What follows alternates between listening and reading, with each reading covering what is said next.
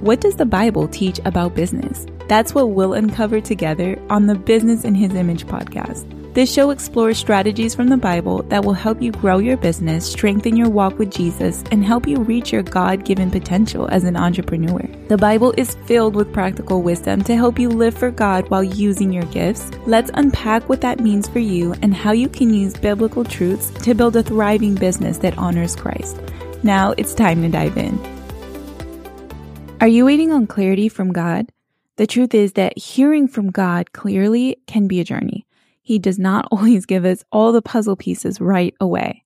On today's episode, we're going to unpack what to do while you're waiting to hear from God and practical things you can do to stay motivated and fulfilled. Let's get into it. Psalm 32 verse 8 says, "I will instruct you and teach you in the way you should go. I will counsel you with my loving eye on you." I love this verse so much. It's come up for me in my own walk with God multiple times throughout my life, and it is just so comforting. One of the takeaways that I get from this verse is that God wants to lead you and I. He really does, right? It's not like He's withholding information or wisdom or anything good from us. He wants to give it to us. But at times, He wants us to seek Him. He wants us to trust Him. He wants us to take steps forward in faith and obedience. And in time, He will make the path clear for us.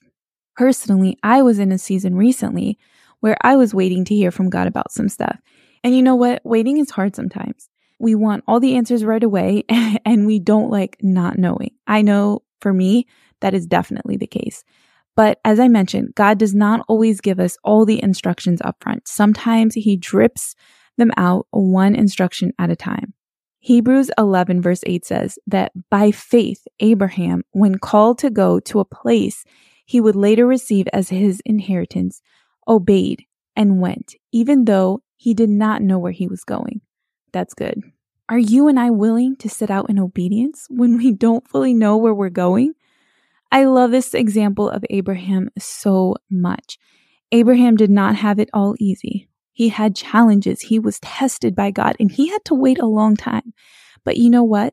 God was faithful to him. Abraham had a good life. He saw the goodness of God. God was with him all the days of his life, and he had such a great witness that was left behind him. The Bible talks about how Abraham is God's friend. What better thing is there that could be said of us besides that? Being God's friend. It's so powerful. But he had faith, and his faith pleased God. Now, friend, I want to share 3 things that you can do practically as you are in that season of waiting to hear from God, okay?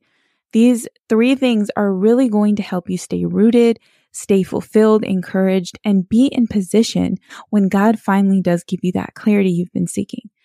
The number 1 thing is to stay in the Word. And I give this encouragement to myself as I give it to you. Remember that our fulfillment needs to come from God. It shouldn't come from getting what we want, from getting answers. Yes, those things are going to bring us joy. We're going to be very satisfied when God comes through, when God speaks to us, when God gives us clarity. I mean, honestly, who doesn't feel good about clarity? However, ultimately, our fulfillment, our contentment, it needs to come from the Lord, from our personal relationship with Him. And so staying in the Word, it keeps us filled up with God.